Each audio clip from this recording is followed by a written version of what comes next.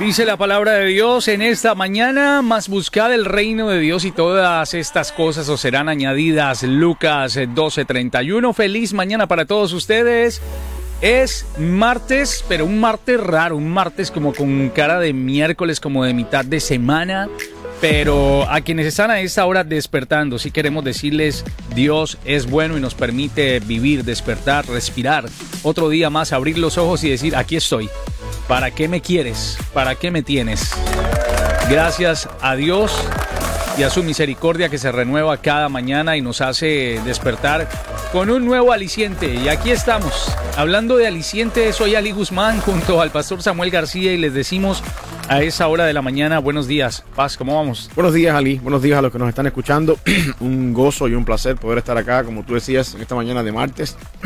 Martes un poco raro. Sí, cierto. No sabemos si va a llover, si va a salir el sol, si va a haber frío. Típico de una mañana de otoño, ¿no? Pero así es. Una bendición poder amanecer y estar acá delante del Señor. Y recordando, por supuesto, que cada día es un regalo de su misericordia. Así es, bueno. Que no han podido estar acá hoy. Yo te voy a sacar de la duda. Hoy va a estar parcialmente nublado por ahí hasta las 12 del día. Pero va a ser solecito, 0% de lluvia. Bueno. Más bien son las nubes las que lo quieren a uno como medio confundir y decir. Y muy por el contrario, con un clima muy genial también a esa hora de la mañana. Así que no se abrigue tanto, porque va a estar calentando el día de hoy sobre los 81 estaremos. Pero, Pastor, lo que se calienta muchas veces en el hogar es el tema de cómo manejar nosotros a los chicos, a los más pequeños, cómo hacerles entender lo primordial o lo esencial que es asistir a una iglesia, congregarse, cómo dar ese ejemplo. Y lo hemos venido hablando también en otras ocasiones con otros temas, pero es uno de los que hoy en día más preocupa, ¿no? Sí. ¿Cómo están nuestros hijos en el hogar? ¿Qué están recibiendo los más pequeños? Mira, hay un refrán, Ali, que dice que lo que una generación asume, la próxima generación lo olvida. Yo esto lo he mencionado otras veces acá y también lo digo en iglesia de vez en cuando me toca enseñar o predicar. Y básicamente es bajo la máxima de que mis hijos, la generación que sigue después de mí, necesita en algún momento determinado de la vida que nosotros como padres formemos en ellos hábitos y nos aseguremos de que las cosas están haciéndose como deben ser. Porque nosotros podemos asumir ciertas cosas y eventualmente cuando ellos sean mayores de edad y tengan que valerse por sí mismos, han olvidado todo lo que nosotros asumimos y no fuimos proactivos en enseñar. Una de las cosas que yo veo mucho, con respecto a esta pregunta, ¿no? ¿Cómo nosotros podemos formar en nuestros hijos ese hábito o esa disciplina cristiana? Es siendo proactivos en eso y dando el ejemplo de lo que queremos que ellos hagan. Nuestros hijos aprenden por lo que ven hacer de nosotros y también aprenden por lo que le decimos nosotros que tienen que hacer. Y estas cosas tienen que ir en sintonización. Si yo le digo a mis hijos, es importante ir a la iglesia, yo no puedo negociar el domingo por la mañana en la iglesia. Yo no puedo decir, nos quedamos hoy en casa y hacemos un picnic en el patio y no vamos a la iglesia. Y al mismo tiempo estoy toda la semana empujando para ir a la iglesia. Mis acciones tienen que ir correctamente de la mano con mis dichos, con lo que yo enseño, con mis enseñanzas en el hogar. Y eso es lo que muchas veces vemos que falla a veces en nuestra vida. Si nosotros no tuvimos nunca en nuestra infancia un patrón de disciplina, una forma en la que nos educaron a ser constantes en algunas cosas, es muy difícil que nosotros podamos transmitir una constancia que no tenemos a nuestros hijos. Y la otra cosa que yo batallo mucho, al menos en el contexto de la iglesia de nuestra, ¿no? Es que yo a veces converso con algunos hermanos en la iglesia y le pregunto por los muchachos, por los hijos, ¿cómo están los hijos? No quisieron venir. O ¿por qué el niño no va a la clase de escuela dominical? Es que no le gusta ir. Y esa es la parte donde a veces yo digo, hay una edad en la vida de los niños donde las decisiones de los niños no las tienen que tomar los niños. Las decisiones nuestras de ellos las tenemos que tomar nosotros, precisamente para formar en ellos un hábito. Todas las mañanas en mi casa es una batalla campal con mis niñas para la escuela. Que si no me quiero ir a la escuela, que si no me quiero dormir, que si me quiero quedar descansando en la casa, que porque tengo que ir a la escuela. Y nosotros no negociamos eso. Tenemos que ponernos en la brecha y decir, usted va para la escuela porque lo digo yo. Porque yo soy papá y aquí se dice lo que tenemos que hacer. Yo no estoy diciendo que seamos el dictador del hogar, pero hay cosas en las que nuestros hijos tienen que aprender con disciplina. A formarle a mis hijos la disciplina en el hogar. Si yo no soy constante con mis hijos en la disciplina de ir a la escuela, ahora, mañana ellos no van a ser constantes en ir a trabajar. Y así sucede también eventualmente. Si yo no le enseño a mis hijos que lo más importante en la semana es el tiempo juntos con la iglesia en el Señor, eventualmente cuando ellos sean adultos tampoco lo van a hacer. Si nosotros vamos a la iglesia hoy una vez al mes o una vez cada 2 semanas, nuestros hijos cuando sean grandes no van a ir a la iglesia. La iglesia no va a ser un plan en su agenda. Por lo mismo, ¿no? Porque cuando uno pierde el hábito de hacer algo, o cuando uno trabaja en algo, en un porcentaje mínimo, digamos un 70% de mi vida se resume en la iglesia, la vida de mis hijos no va a ser un 70% de la iglesia, va a ser un 20 o un 10% de la iglesia. Porque esa es el concepto o el patrón de que uno puede ver, cuando decíamos al principio, que lo que una generación asume, la otra la olvida. Y en ese sentido yo creo que tenemos nosotros que ser activos en la forma en la que enseñamos con palabras y con hechos. Tiene que haber ese equilibrio. Lo que yo digo en el hogar se hace y se cumple. Pastor, o sea, en este caso sería bueno hablar de tal vez educación cristiana, ¿no? Educación cristiana para niños en el hogar. No se necesita ser un erudito para poder criar a un hijo en la palabra de Dios. No. Para poder enseñarle a comportarse y a ciertas cosas que tal vez uno viene practicando para la obra, ¿no? Claro, no, uno no tiene que ser teólogo ni tener un doctorado para educar a los hijos en el hogar. Nosotros tenemos que ser proactivos en eso porque la iglesia, el lugar donde muchas veces malentendemos que es donde mis hijos aprenden, y digo malentendemos porque nosotros no podemos delegar la educación cristiana de mis hijos a una hora el domingo y a una hora el miércoles, si vas el miércoles. Nosotros tenemos que ser proactivos 24/7 en el hogar, que es lo que mis hijos están viendo a la hora de comer. Oramos juntos en la mañana a la hora de irnos, de salir cada cual para el trabajo, para la escuela. Oramos antes de dormir, oramos. En algún momento como familia tenemos un devocional familiar, un pequeño servicio de adoración familiar, y eso no se basa en la iglesia. Y nosotros tenemos que ser proactivos en eso. Pero vamos a punto de partir otra vez, todo parte del concepto de la disciplina. Mis hijos no van a hacer lo que me van a decir. Puede ser que lo digan algún día. Vamos a leer la Biblia hoy. Eso puede ser que salga de ellos el día que están de buena, pero por lo general eso me corresponde a mí. Yo soy el que digo en el hogar, sentémonos a la mesa, leamos la Biblia, oremos, y eso no es negociable. Eso no es negociable. Y ha habido momentos en los que mis hijas, tenemos que recoger el cuarto, tenemos que limpiar la casa, como si les importara mucho limpiar la casa a mis hijas, cuando uno batalla con ellas todos los días para que limpien la casa y quieren usar la justificación, diciendo, no, si usted estuvo durmiendo esta tarde, ahora tiene que esperar que terminemos este tiempo para después recoger el cuarto. Esto es más importante que recoger su cuarto. Y así de alguna forma uno va formando ese hábito. Pero para yo darles a mis hijos un hábito de disciplina, de oración, de tiempo con el Señor, yo tengo que tener ese hábito en mi vida. Yo tengo que tener esa disciplina en mi vida. Y el problema está en que eso es algo que se logra allí en el caminar de la vida cristiana. No se necesita hacer para eso un super pastor, un super cristiano, un super hijo de Dios para tener eso. Sencillamente se necesita ser obediente. Y la Biblia dice que Dios es el que en nosotros produce el querer como el hacer por su buena voluntad para que nos ocupemos en la salvación con temor y temblor. Esto está en Filipenses capítulo 2. Nosotros tenemos, dado por el Espíritu Santo, la capacidad de ocuparnos en nuestra salvación. Y ocuparnos en la salvación aquí no tiene que ver con hacer cosas para no perderla, sino con hacer los ejercicios que tenemos que hacer para mantenernos creciendo y no estancados en la vida espiritual. Y ese poder lo da el Espíritu Santo en nosotros. Por lo tanto, nosotros tenemos que luchar todos los días para hacer eso. Por ejemplo, si tú eres una persona que estás en sobrepeso, voy a poner un ejemplo que siempre me gusta poner, y el médico te dice que tienes que bajar de peso. Tienes que comer saludable, tienes que hacer ejercicio, tienes que correr, tienes que caminar más. Tú tienes todo el potencial para eso. Tú tienes 2 pies para poder caminar o correr. Tú tienes una boca y unas emociones y unas manos para controlar la cantidad de comida que tú comes. No te están pidiendo nada imposible. No te están pidiendo que bajes la luna con un arco. No, te están pidiendo algo normal que tú puedes hacer. Caminar, correr, comer menos. Sencillamente tú necesitas eso que se llama fuerza de voluntad, disciplina, y eso es lo que dice Pablo, que Dios nos da a todos. Ese querer como el hacer por su buena voluntad está incluido en el paquete del Espíritu Santo en nuestra vida cuando venimos a ser salvos. Por lo tanto, es una cuestión de disciplina. En Cristo se puede. Cuando Pablo dice todo lo puedo en Cristo que me fortalece, no está hablando de que yo vaya mañana a adivinar los números de la lotería para hacerme millonario. Sí. Pablo está diciendo yo puedo estas cosas, yo puedo en la debilidad dar gracias a Dios, en la prisión dar gracias a Dios, en la escasez dar gracias a Dios, en todo tiempo Yo puedo servir al Señor porque Él me fortalece. Igual pasa con nosotros. Nosotros podemos comenzar a crear un hábito de oración, de levantarnos temprano, de tener un tiempo con el Señor. Podemos hacerlo porque Dios nos ha dado ese potencial cuando venimos a Él por el Espíritu Santo. Es difícil, por supuesto que es difícil. Cuando tú vas al médico y te dice el médico, tienes que bajar de peso y vas al otro día al gimnasio, no pienses que ya bajaste las 20 libras que tuviste que bajar. Sí, no. Cuando terminas el gimnasio y si llegas hasta tu casa, al otro día te duele hasta el pelo.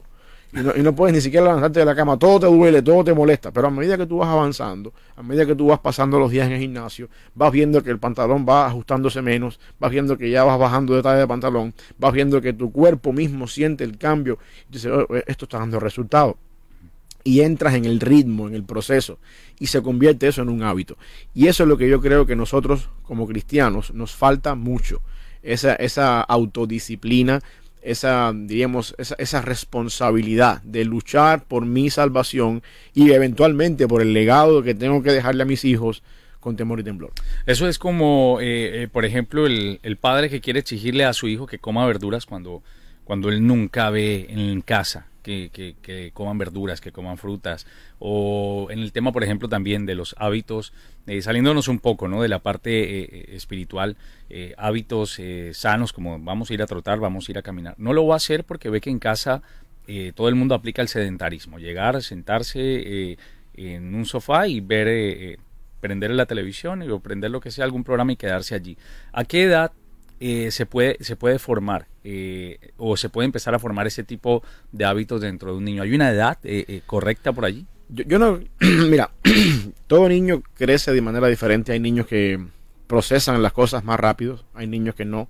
Yo creo que nosotros no podemos esperar por esa edad. Yo creo que debemos ir trabajando sobre la marcha. Por supuesto, hay momentos en la edad de mi vida, en la edad de mis hijos, que ellos no pueden digerir todavía ciertas verdades teológicas. Y nosotros tenemos que hablar del arca de Noé, de los animales, y tenemos que hablar de la onda de David y cositas así, pero uno va formando un hábito. Por ejemplo, mira, a mí no me gusta mucho usarme como ejemplo. Yo paso mucho tiempo de mi vida leyendo, producto de mis estudios y cosas así. Y por lo general en la sala de mi casa nosotros tenemos una silla donde yo me siento, de espalda a la televisión, casi que la televisión queda a la par mío, pero no está frente a mí, de manera que no me distraiga la televisión. Pero cuando yo me siento en la silla, mi familia que está viendo la televisión está frente a mí, nos estamos viendo casi cara a cara. Entonces, mientras ellos están viendo la televisión, yo estoy sentado en mi silla leyendo, pasamos un tiempo todos en la sala, a veces se comenta algo y estamos hablando, y yo paso gran parte de mi tarde sentado leyendo ahí, y mis hijas me están mirando leyendo. Y los otros días, Saraí, mi hija mayor, se sienta en la sala al lado mío y empieza a leer su Biblia. Y yo le pregunto, ¿y qué estás haciendo? No, leyendo la Biblia. ¿Por qué? No, porque me gusta hacer lo que tú haces. Entonces, así. Y entonces yo digo, bueno, yo nunca le he exigido a ella que tiene que leer a ninguna hora. Yo nunca le he dicho. Y además, muchas de las lecturas que yo hago porque son parte de mis estudios. Y no voy a exigirle que haga ella lo mismo que estoy haciendo yo, sencillamente por eso. Pero lo que quiero decir es que el hábito mío de todos los días, pasar tiempo leyendo en la sala, está formando en ella una disciplina, un ejemplo que estoy dando. Mi papá pasa tiempo leyendo. Y fue interesante porque después de ese día empezó a leer Génesis y se dio cuenta que encontró donde dice la Biblia que varón y hembra los creó, y ella misma llegó a la conclusión y dice, mira, aquí es donde dice que Dios está en contra de la homosexualidad. Digo, gloria a Dios. Tú misma te diste cuenta por eso. Ahí misma te llevó. Y eso la motivó y siguió leyendo su Biblia con regularidad. Pero el punto donde yo voy es que yo nunca les he obligado a mis hijas a que lean porque yo leo. Sencillamente yo lo único que he hecho es sentarme a leer en la sala. Ni siquiera lo estoy haciendo porque... Y no con el propósito. Exacto, ni siquiera con el propósito de que ellas vean. Lo hago porque es el tiempo que tengo para adelantar mis estudios en el seminario después que terminé mi día laboral, y al mismo tiempo de estar frente a ellas por lo menos y de reírme si se hace un chiste y compartir un rato. Pero eso ha ido formando en ellas, o al menos en mi hija mayor, eso ha ido formando en ella la disciplina de pasar un tiempo de lectura. Y yo creo que eso de alguna forma ayuda a lo que estoy queriendo decir acá. Nosotros inculcamos en nuestros hijos muchas veces conductas y hábitos que nuestros hijos ven en nosotros, y no sencillamente por imposición, no sencillamente porque me toca, porque tienes que hacerlo, eso es tu padre, sino porque tú lo estás haciendo en tu vida. Hay momentos, por supuesto, en los que uno tiene que imponer, y yo no estoy para nada en contra de que los padres impongan. Por ejemplo, salimos a la iglesia y la forma en la que estás vestida con un short un poco corto, así usted no va a ningún lado. y estoy imponiendo mi voluntad, porque yo entiendo que los hijos necesitan la disciplina de sus padres. Por alguna razón Dios nos ha dado la oportunidad de vivir un poquito más y de conocer un poquito más y de tener un poquito más de experiencia en la vida, y por lo tanto hay momentos en la formación de nuestros hijos que nos toca imponer para crear disciplinas, pero al mismo tiempo la imposición de ciertas cosas en el hogar va acompañada de un ejemplo que modela lo que yo estoy imponiendo. Hay algo que tienen como premisa, digamos, el pueblo judío, ¿no? O los israelitas. Lo primero que pueden enseñarle a sus hijos es el llamado Shema, ¿no? Que está en Deuteronomio 6, el versículo 4. Pero yo lo comienzo, comienza desde el 4 y va casi hasta el 9, donde prácticamente nos da como las bases de lo que debería el niño en estos momentos estar aprendiendo en casa, donde dice: oye Israel, Jehová nuestro Dios, Jehová uno es, y amarás a Jehová tu Dios de todo tu corazón y de toda tu alma y con todas tus fuerzas, y estas palabras que yo te mando hoy estarán sobre tu corazón, y las repetirás a tus hijos, y hablarás de ellas estando en tu casa, y andando por el camino y al acostarte, y cuando te levantes, y la atarás como una señal en tu mano, y estarán como frontales entre tus ojos, y las escribirás en los postes de tu casa y en tus puertas. Bueno, esto ya va hacia otro lado, otra práctica que ellos realizan según estos versículos, pero me llama mucho la atención de hablarle o repetirle esa misma conducta a los hijos, hablar de ellas en la casa, andando por el camino, al acostarse, al levantarse. No quiere decir que se tiene que volver una repetición de la repetidera para que ellos aprendan a la fuerza algo. No. Se trata más de un testimonio y de un estilo de vida. Un estilo de vida. Es igual que cuando el apóstol Pablo dice en 2 de Tesalonicenses 5:17, orad sin cesar. Eso no quiere decir que yo voy a pasar mi día entero con los ojos cerrados. Ajá.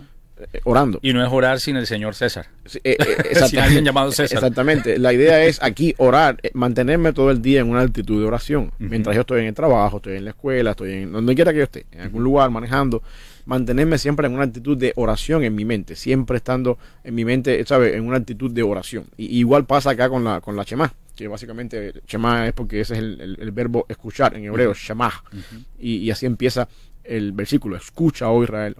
Y la idea es que en el diario vivir, porque ahí Moisés menciona cosas diarias, el acostarte, el levantarte, cuando vayas por la plaza, por el camino. Esas son en el diario vivir. No pierdas la oportunidad de instruir a tus hijos en estas cosas que Dios nos manda hoy, sobre la base de que Dios es uno, de que Dios es único. Es la idea: escucha, Rey, Jehová nuestro Dios, Jehová uno es, debido a que no hay más ningún Dios. Por lo tanto, la responsabilidad nuestra es enseñar a nuestros hijos por las generaciones que siguen en eso. Lo interesante, lo que, uno dice, pero el pueblo de Israel fracasó en esto, en el sentido de que mientras estaban bajo el antiguo pacto, estas cosas se fueron olvidando poco a poco, y el pueblo cayó en pecado. Nosotros estamos en el nuevo pacto, y según Jeremías 31, la esencia o la característica fundamental del nuevo pacto es que Dios pone en nosotros su mente, su ley en nuestro corazón por la obra del Espíritu Santo. O sea, se hace posible esto que estamos haciendo, o que estamos insinuando hoy, con más énfasis sobre la base de que por la obra del Espíritu Santo Dios produce en nosotros el querer como el hacer por su buena voluntad. En el tiempo del Antiguo Testamento, donde no teníamos el Espíritu Santo todavía, o aquellas personas no tenían el Espíritu Santo viviendo en ellos como lo tenemos nosotros, era una disciplina que había que hacer, pero le faltaba ese impulso del Espíritu Santo, que es el que hace efectivo estas cosas. Dentro de la gracia, una vez que somos cristianos, el Espíritu Santo pone en nosotros todas estas cosas, y entonces podemos nosotros con mucha más efectividad transmitir estas cosas, porque es Dios el que en nosotros produce el querer como el hacer por su buena voluntad. Hay cosas que definitivamente crean algún tipo de distracción para esa enseñanza que uno quiere entregar en la casa. ¿Hay alguna técnica que, por ejemplo, muchos padres en estos momentos puedan utilizar, más allá de las Biblias ilustradas y tal vez de pronto dibujos animados que tengan contenido cristiano, música? ¿Cómo pueden involucrar un poco más, por ejemplo, a los niños de casa? Hay muchos padres que hoy están preocupados con niños de 7 y 8 años que están viendo cualquier cantidad de porquería a través de las redes, a través de YouTube, a través de... Es más, yo tengo que confesarlo, tengo que estar pendiente de lo que está viendo mi hijo, y cuando veo que eso no, le digo, hazme el favor y quitas eso, quítalo. Sí. Y él ya entiende y sabe que si algo ocurrió allí o estoy viendo que el muñeco se convirtió en algo totalmente diferente, toca hoy en día sí. Porque sabes los tiempos que estamos viviendo. ¿Hay alguna técnica, hay algo de pronto que un padre que nos está escuchando en esos momentos pueda utilizar? Porque hoy en día la rebeldía comienza a los 6 años. Mira, yo creo que cualquier herramienta que uno pueda usar, Biblia ilustrada, Biblia regular, todas estas cosas son efectivas cuando uno puede manejarlas bien, cuando uno tiene la capacidad de manejarlas bien en el hogar. Mi mayor énfasis, yo creo que lo que más resultados da, no es tanto el método, que es la palabra del Señor, o el recurso, que es la palabra del Señor, sino mantener un tiempo bien cronometrado en mi día. ¿Sabe? Déjame explicarte mejor esto. La palabra del Señor es única y uno la puede enseñar ya sea con un libro ilustrado, ya sea con un currículum de clase para niños, algo que tú tengas en el hogar para que tus hijos crezcan. Eso es, cualquier cosa que sea bíblico está bien, siempre y cuando sea sano, ¿ve? Ahora, lo más importante muchas veces no es eso. Lo más importante es que nosotros no tenemos el día cronometrado y el tiempo señalado para eso. Y el día llegó, amaneció el día y por las mañanas corre para la escuela, corre. Ajá. Uno está en el trabajo, llega del trabajo cansado, me siento en el sofá, déjame ver lo que están poniendo quizás en Facebook, agarro el teléfono. Cuando miro el reloj, 8 de la noche, se me fue el tiempo, no pasó nada. No hice nada, estamos cansados, hay que bañarse, corre para la escuela, para dormir, que mañana hay que ir a la escuela. Y ellos allí. Y ellos por allá. Yo creo que nosotros tenemos que ser más proactivos en el tiempo, ser mayordomos del tiempo, en el sentido de que la mañana a veces no es el mejor momento para unos padres de niños pequeños que están corriendo con la escuela y desayuno y corre, pero cuando llegan de la escuela por la tarde tiene que haber tiempo para hacer la tarea, tiempo para bañarse, tiempo para cenar, y uno tiene que poner en la agenda tiempo para mi tiempo devocional familiar o para enseñar la palabra del Señor. Si uno no pone eso en un lugar y está activo, o pones una alarma en el teléfono que diga a las 8 me toca el tiempo con los hijos devocional, se te va a ir. No importa el método que uses, y lo que tienes que tener es el tiempo cronometrado para eso. Y decir, a las 8, de 8 a 8 y 15 o a 8 y media, me toca con mis hijos tener este tiempo. Y lo que esté pasando, pausa, vengan para acá, sentémonos aquí, hablemos de esto, y después, bueno, pues lo que sigue en el hogar. Uno tiene que ser proactivo en eso. Dios nos ha dado a nosotros 24 horas diarias para que nosotros seamos lo suficientemente sabios para manejarla. Y una de las cosas que nosotros perdemos más en la vida es el tiempo.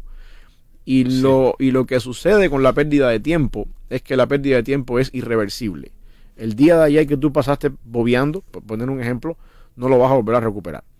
Y los años que tú has perdido con tus hijos en la educación del hogar, Dios no te va a dar la oportunidad de echar el tiempo para atrás y volver de nuevo otra vez a que tus hijos tengan 5 o 6 años o sean recién nacidos para tú corregir lo que no ha sido bueno en todo ese tiempo.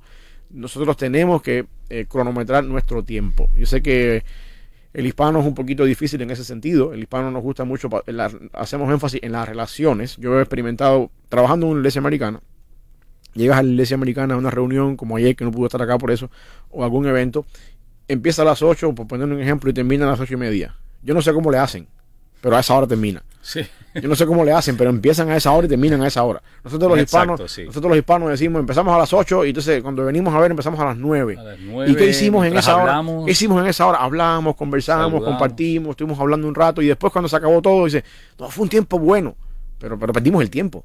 Y le damos un valor a las relaciones, le damos un valor a pasar tiempo juntos, a conversar. Yo entiendo que nosotros tenemos que ser, eso es bueno, eso es importante. Y no se respetó el tiempo. Exactamente. Que se había estipulado. Eso es importante, pero al mismo tiempo yo creo que nosotros tenemos que ser mayordomos del tiempo. Y decir, bueno, mis hijas o mis hijos necesitan este tiempo para poder estudiar la palabra.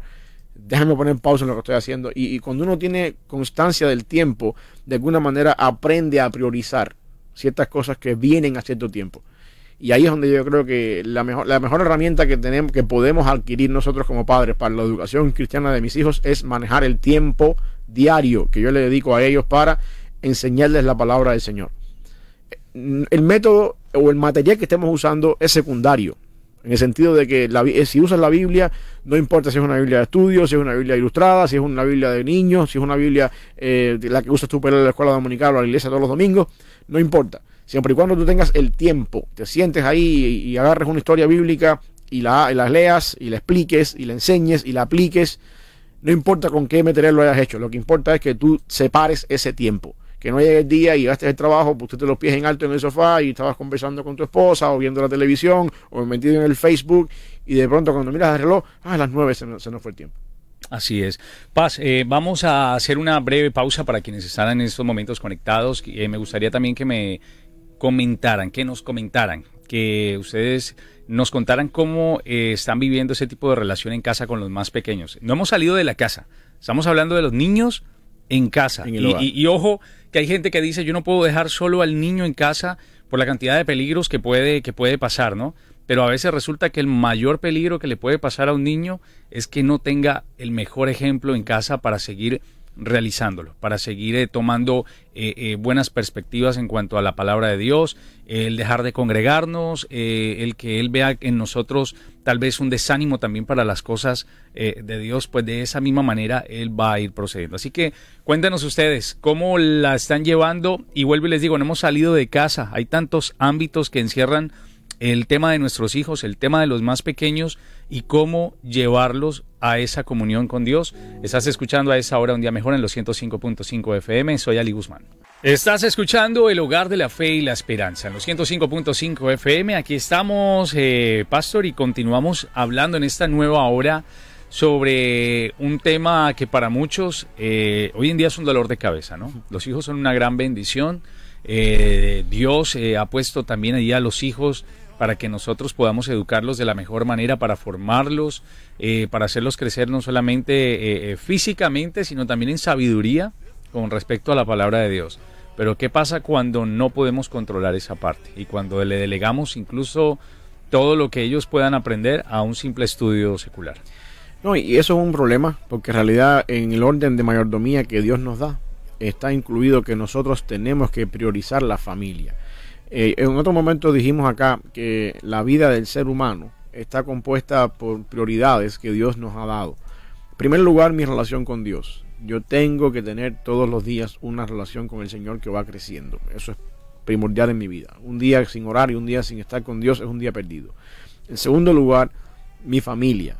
Y la familia tiene dos puntos de prioridad. Primero, mi esposa. Segundo, mis hijos. Y después de esas de la familia, tercer lugar, trabajo, iglesia, ministerio, vecinos, familia extendida, todo lo demás. Pero yo tengo que tener ese orden. Dios, después mi esposa, después mis hijos. Y después todo lo demás. Por lo tanto, yo no puedo pretender que la escuela, o la iglesia, o el vecino, o la maestra de la escuela dominical van a hacer en mi hijo o mi hija lo que yo tengo que hacer por mandato divino. Porque al final del día esa es mi responsabilidad delante del Señor. Dios me va a pedir cuenta algún día cómo yo eduqué a mis hijos. Y mis hijos van a salir del hogar y van a vivir en la sociedad bajo principios y reglas y conceptos y cosas que yo tuve que haber enseñado en el hogar o corregido en el hogar, que no se corrigieron, y eventualmente creo patrones negativos en mis hijos cuando ellos salgan de casa. Y eso es un problema que yo encuentro muy serio en nuestra sociedad, donde nos pasamos como padres haciendo todos los overtime que aparecen en la compañía para ganar más dinero y darle a mis hijos lo mejor, y no nos damos cuenta que lo mejor es no siempre el mejor zapato o la mejor ropa, sino lo mejor es el tiempo de calidad donde los corrijo, los enseño, los exhorto en la vida cristiana y voy formando en ellos un patrón. Hoy en día son los hijos un poco más apáticos a temas espirituales. Es necesario abordar, por ejemplo, este tema en caso tal de que el niño desde muy pequeño o de la adolescencia haya mostrado algún tipo de rechazo hacia la parte espiritual, aún viendo a papá y a mamá, que puede pasar, ¿no? Puede darse el caso. Es necesario abordar ese tema ahí en casa y saber qué piensa él en cuanto a eso, o a veces sí, es necesario, como tú decías también, imponer ciertas cosas. Mira, la cultura nuestra cada día se hace más secular y cada día el evangelio es más atacado, es más marginado. Las escuelas seculares cada día con la cuestión de la bandera de la libertad religiosa y que no ofender a nadie, no hablamos de religión en las escuelas, ni siquiera hablamos de ninguna religión en las escuelas, alejamos al cristianismo de las escuelas y vamos creando una cultura secular donde los temas religiosos se van aislando y no importan. Yo nací en un contexto diferente y bueno, yo creo que la conversación teológico-cristiana debe ser parte de la conversación en el hogar, de nosotros poder conversar con nuestros hijos a la luz de la palabra y filtrar lo que los hijos traen de la escuela, las experiencias que vieron en la escuela, el niño que dijo una mala palabra en la escuela, o la maestra que expresó X o Y comentario en la escuela.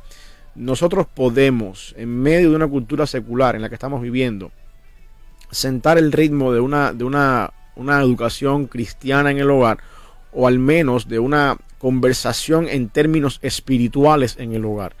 Yo sé que no tenemos que ser teólogos para eso, yo sé que no vamos a estar todos los días en casa hablando de la salvación y de la predestinación y de todos los temas teológicos que uno encuentra, pero yo creo que nosotros, en medio de la apatía en la que estamos, donde, como tú decías, cada día se hace más apática nuestra generación con respecto a temas espirituales, podemos contrarrestar eso en nuestras conversaciones diarias, trayendo al hogar, de cierta manera, un poquito más de temas espirituales, temas bíblicos, de filtrar lo que pasa en la casa, en el trabajo, en la escuela, bajo estos principios, y de esa manera ayudar un poquito más a nuestros hijos a pensar más bíblicamente, a pensar más teológicamente y filtrar lo que está pasando alrededor de ellos por el lente cristiano, por el lente teológico, por el lente bíblico, y de alguna manera ir despertando en ellos inquietudes religiosas, o diría yo más bien inquietudes teológicas, que los ayuden a pensar de esa manera. El hecho de que no vea de pronto que sus padres se congregan les da también algún tipo como de, no derecho, pero sí de pronto de cierta libertad a la hora de decir, pues, tú no lo haces. Es lo que estaba hablando ahorita. Tú no puedes exigir en casa lo que tú no haces. Igual te digo, hablando de lo que te decía ahorita, en este momento, tú no puedes tampoco traer conversaciones teológicas cristianas al hogar de tu casa si tú toda la vida te la pasas haciendo chistes en el trabajo de doble sentido y usas malas palabras y en el hogar eres un ogro. No puedes, tu vida es contraproducente en ese sentido. Por supuesto que los hijos, si tu hijo te respeta, nunca va a llegar al punto de confrontarte con eso y decirte con qué moral tú me hablas a mí del evangelio cuando tú eres un mal hablado y dices malas palabras y todas esas cosas así. Por respeto, tu hijo no lo va a hacer, pero yo creo que entiendas que en algún momento tu hijo se va a ir de casa y está aprendiendo patrones, está aprendiendo cosas en su vida que tú le estás enseñando con el ejemplo. Y esa es la parte donde no vas a poder crear esa disciplina que tú tampoco tienes. Nadie puede dar lo que uno no tiene. Y de esa manera, porque de esa manera entonces estaremos fingiendo la vida cristiana. Estamos mintiéndonos a nosotros mismos, engañándonos, haciéndonos pensar que podemos hacer algo cuando en realidad no podemos hacer nada. En ese, digamos, ya parámetro de cosas que podemos nosotros empezar a realizar en casa, está también las que nosotros no podemos dar como ejemplo. Claro. Que no podemos empezar a mostrar, e incluso tú decías ahorita, yo creo que no debería haber una edad, ¿no? Uh-huh. Uno no debería decir, ahora que tenga 3, ahora que tenga 4 o 5 me voy a empezar a portarme bien, o voy a empezar a que el niño vea en mí cosas cuando realmente uno no lo es. No debería ser así, debería ser porque realmente uno quiere vivir en esa libertad de ser cristiano, de mostrarle a la familia lo que es. Al fin y al cabo, los niños siempre van a decir la verdad cuando pregunten cómo es su papá en casa. Claro. No, y eso es como te digo, no puede haber una edad para eso, porque tú no vives la vida cristiana para los demás. Yo quiero que entendamos eso. Si nosotros no tuviéramos hijos y no tuviéramos que darle un ejemplo a nadie de la vida cristiana, nuestra responsabilidad es vivir así delante del Señor. O sea, cuando los hijos vienen y cuando uno se casa y se convierte en el sacerdote del hogar, la responsabilidad se duplica. Pero si no tuviéramos esposas o no tuviéramos hijos, no es justificación para no vivir así. Dios nos manda a tener una comunión estrecha con Él a diario, y eso no es negociable. Ahora, cuando yo tengo hijos, tengo una familia, esa responsabilidad tiene una implicación en la vida de esta familia, que es, yo quiero que mis hijos, mi esposa, mi familia haga lo mismo que yo hago. De esta manera los voy a enseñar, los voy a educar, los voy a corregir, los voy a poner por este camino. Pero yo no puedo llegar al punto allí de decir, cuando mis hijos tengan 5 años yo lo voy a empezar a hacer. No, es que tú lo empiezas a hacer desde el momento que vienes a Cristo, para crecer tú como persona. Y de lo que tú eres, de lo que tú estás recibiendo, de tu disciplina, tú transmites a otras personas. Tú no estás ahí para fingir lo que tú no eres y hacer que tus hijos hagan algo por la vida cristiana. Tú estás haciendo con ellos lo que tú estás haciendo, aunque no tuvieras hijos, aunque no tuvieras una familia, que tú deberías seguir haciendo en la vida cristiana. Y esa es la parte donde a veces uno dice, ¿cuándo es el momento apropiado? El momento apropiado es desde que vienes a Cristo. Cuando tienes hijos, se incluyen estas personas y se incluye la responsabilidad de que tú tienes que formar en ellos este patrón. Pero tú no puedes esperar a tener hijos ni tener una esposa para decir, ahora voy a ser un buen hombre de Dios, o ahora voy a ser un padre de familia, o ahora voy a hacer tal cosa. No, tú venías formando un hábito en tu vida. Y cuando la familia llegó, ellos se incorporan a tu hábito de vida. Si vienes a Cristo, ya con familia, ya con hijos, pues entonces se hace un poquito más difícil, ¿no? Porque tienes que empezar a mover un tren completo que trae toda una cantidad de personas contigo. Y se hace un poco más difícil en ese sentido. Tienes que decir, bueno, pues yo voy a hacer ahora hijos en casa, ya todos los días aquí había música, no sé, una vida extraña. Ahora somos cristianos, vamos a tener que empezar a mover ciertas cosas. Y Dios se encarga de hacer estas cosas normalmente así. Pero tú no puedes decir, cuando mis hijos tengan cierta edad, yo voy a hacer tal cosa. Eso no es así, porque eso es como decir, yo voy a ir al médico cuando ya me queden meses de vida. Hay una práctica dentro de muchos hogares, yo creo que latinoamericanos, y tenemos el caso de muchos hogares donde el hombre es el hombre y dice, y tengo que ser el macho, se puede decir así, el hombre de la casa, y le delega tal vez cierta responsabilidad a la mujer ahí en el hogar, y la mujer es quien se encarga en esos momentos pues también de formar, ya sea académica o espiritualmente, al niño mientras está en la casa. En este caso, ¿es responsabilidad espiritual de ambos o recae sobre alguno de ellos más que en el otro, de papá y mamá? Bueno, yo creo que la responsabilidad es de los dos. La responsabilidad es de los dos. Y yo creo que el hombre, o sea, el varón, es de cierta manera responsable porque eso ocurra. Ya sea que lo haga él hoy, que lo haga mañana la esposa. Vamos a suponer, voy a poner un ejemplo. Supongamos que mi esposa es maestra de una escuela secular y es buena enseñando a los niños. Por supuesto, ella está mejor preparada que yo para enseñar. Ella lo puede hacer, pero yo soy responsable de que se haga. Eso es lo que quiero que entendamos acá. No existe la idea de que en el hogar, ¿no? En la iglesia es otra cosa. Pero en el hogar, con papá y mamá y los niños, no es que papá trae un púlpito en el hogar, lo pone en la sala y aquí yo predico y ustedes tienen que sentar acá. No, puede ser que mamá sea la que enseña la Biblia hoy. Puede ser que mamá tenga mejores dones de enseñanza que papá. Pero papá es responsable de que ese tiempo se hizo. Y cuando Dios pide cuentas, ¿por qué no hubo un tiempo devocional el lunes en la noche? No lo va a preguntar a mamá, lo va a preguntar a papá. Por lo tanto, ya sea que lo hagas tú como padre, ya sea que lo haga mamá porque enseña mejor que tú eres el responsable, papá, hombre, de que esto suceda, de que esto se haga, de que se planifique en el hogar, de que se llame a la mesa, decir vamos todos para acá, mamá va a enseñar hoy el Salmo 23, o vamos todos para acá y vamos a tener un tiempo devocional y yo voy a leer la Biblia, yo voy a orar. La responsabilidad es del hombre. El hombre es la cabeza del hogar, en ese sentido, no en el sentido de que se sienta en una silla y manda a todo el mundo, sino en el sentido de que abre la brecha. No en el sentido de empezar a medir fuerzas en cuanto a género. Si ella es la mujer, entonces... Claro, el hombre es cabeza del hogar en el sentido de que va abriendo el camino, va abriendo la brecha y todos seguimos a ese hombre. Esa es la idea de la cabeza del hogar. Imagínate una persona que tiene que atravesar un monte, un bosque, y por supuesto tienes que ir abriéndote camino en medio del bosque, y el hombre es el que va cortando ramas y haciendo el camino, y detrás de él sigue toda la familia. Esa es la idea, el pastor y las ovejas. El pastor va adelante, va abriendo. Las ovejas siguen al pastor y llegan al pasto delicado o al agua de reposo, y así mismo funciona en el hogar. El hombre es el responsable de que eso se haga, ya sea que lo haga el hombre, que lo haga la mujer, que lo haga quizás el hijo mayor, no sé, pero el hombre es el responsable de que se haga y de que suceda, de que ese momento de crecimiento bíblico tenga la realidad y sea una realidad.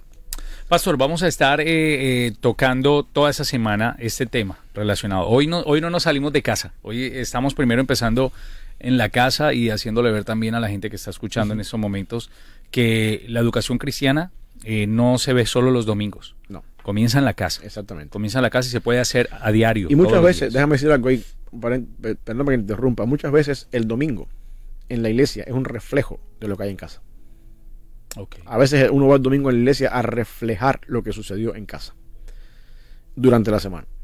Sí, uno recibe, obviamente. Ajá. Uno recibe la palabra del Señor, cantamos en congregación, pero cuando estás ahí, cuando llevas tiempo en la iglesia, tú puedes ver en la iglesia, por el comportamiento de los hermanos de la iglesia, muchas veces, o gran porcentaje de lo que pasa en casa durante la semana. Y sobre todo las maestras de los niños. Ajá. Ellas son las que dicen, necesitamos orar más por la familia tal. Sí, sí. Pastor, pues qué bueno, porque yo creo que mañana vamos a estar tocando otra área. No solamente estamos hablando de los niños en casa, vamos a irnos también hacia el tema del colegio, tanto que nos preocupa hoy en día la educación que están recibiendo nuestros hijos en el colegio. ¿Qué traen del colegio a casa también? Que hoy en día lo que no se enseña y lo que no se aprende en casa, pues el colegio sí, que lo va a hacer de la mejor manera, o las personas que están allí para enseñarles. Los peligros a los que se están enfrentando también últimamente con temas relacionados con las redes sociales, lo que te comentaba también fuera de micrófonos, que de pronto lo estaremos tratando también estos días. Dice Yoli por aquí, me siento contenta porque a los 45 años de edad dejé de ser inconversa, es decir, nací, dice por aquí, nací espiritualmente, ajá, y mis hijos, yernos y nietos también entregaron sus vidas a Cristo. Pues qué bien, Jolie dice, después de algunos se apartaron y hubo un tiempo en que yo los quería obligar a regresar, pero entendí que Dios no quiere nada a la fuerza y dejé de insistir. Solamente seguí orando por ellos y dejé todo en las manos de Dios, porque al fin y al cabo no es a mi tiempo, sino al tiempo de Dios, y al fin llegó ese tiempo y regresaron al camino. Dice, les estoy agradecida intensamente a Dios. Yoli, pues qué bueno, y nos alegra eso, ¿no? Nos alegra conocer que también Dios va haciendo la obra, pero también va viendo qué tan fiel es uno. Sí, y la obra del Señor Él la hace por medio de nosotros. Yo entiendo que Proverbios tiene un papel importante ahí, instruye al niño en su camino, y aun cuando fuera viejo no se apartará de él. En algún momento determinado la adolescencia es perversa, digo yo a veces, ¿no? Y a veces uno se va y se riega un poquito en la adolescencia, etapa difícil de los hijos, pero lo que uno sembró en los hijos durante toda la infancia, al aterrizar de la adolescencia y empezar a la edad adulta, Dios se encarga de traer esas cosas a la memoria y a la mente. Entonces ahí es donde uno tiene que decir, mi trabajo no ha sido en vano, y uno no puede trabajar en vano en ese sentido. Y como decíamos al principio, no, la vida es una sola. Tus hijos no van a ser niños por siempre, y ni una vez que sean adultos vas a tener tú la oportunidad de regresar tus hijos a la niñez y volver de nuevo a corregir lo mal hecho. Por lo tanto, mi recomendación para ti es, piensa, independientemente de la etapa en la que tus hijos están, piensa que tú no has terminado con ellos todavía, y que el mejor legado que tú le puedes dejar a tu hijo no es un padre que se partió el lomo trabajando para darles lo mejor. El mejor legado que tú le puedes dar a tu hijo es un padre que se partió las rodillas orando para enseñarles a ser mejores cristianos. Oh, qué bueno, pastor, oramos. Gracias, Padre, porque tú eres un Dios bueno, por la bendición que tú nos has dado, Señor, de poder comenzar esta semana contigo, Señor, de poder llegar delante de tu presencia, Señor, y poder compartir este medio, por este medio tu palabra. Te rogamos que tú bendigas, Señor, los que nos están escuchando, que tú, Padre Celestial, nos ayudes a ser los padres que tú deseas que seamos, los esposos que tú deseas que seamos. También, mi Dios, que podamos modelar de alguna manera los patrones bíblicos en nuestra familia. Yo sé que somos imperfectos, cometemos errores, te pedimos perdón por cada uno de ellos, pero ayúdanos, Padre, a cuando podamos algún día determinado mirar atrás y evaluar nuestra vida y poder decir, en medio de nuestras imperfecciones fuimos fieles en mantener el legado de la fe en la familia, y darnos la oportunidad de disfrutar, ya cuando estemos adultos, la formación que hemos creado en nuestros hijos. Bendice esta emisora, Señor. Gracias por todas las cosas que tú pones, Señor, a diario en el corazón de los que están acá sirviéndote. Que tú permitas, Padre, que Buenas Nuevas siga siendo ese faro de luz en medio de esta ciudad y en medio de este país, quizás en el mundo entero donde nos estén escuchando.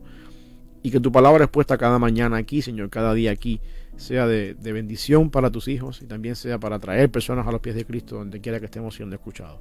Concédenos un día, Señor, en santidad, aléjanos de pecado, tentaciones, y que podamos honrarte en todo lo que estamos haciendo. En el nombre de Jesús.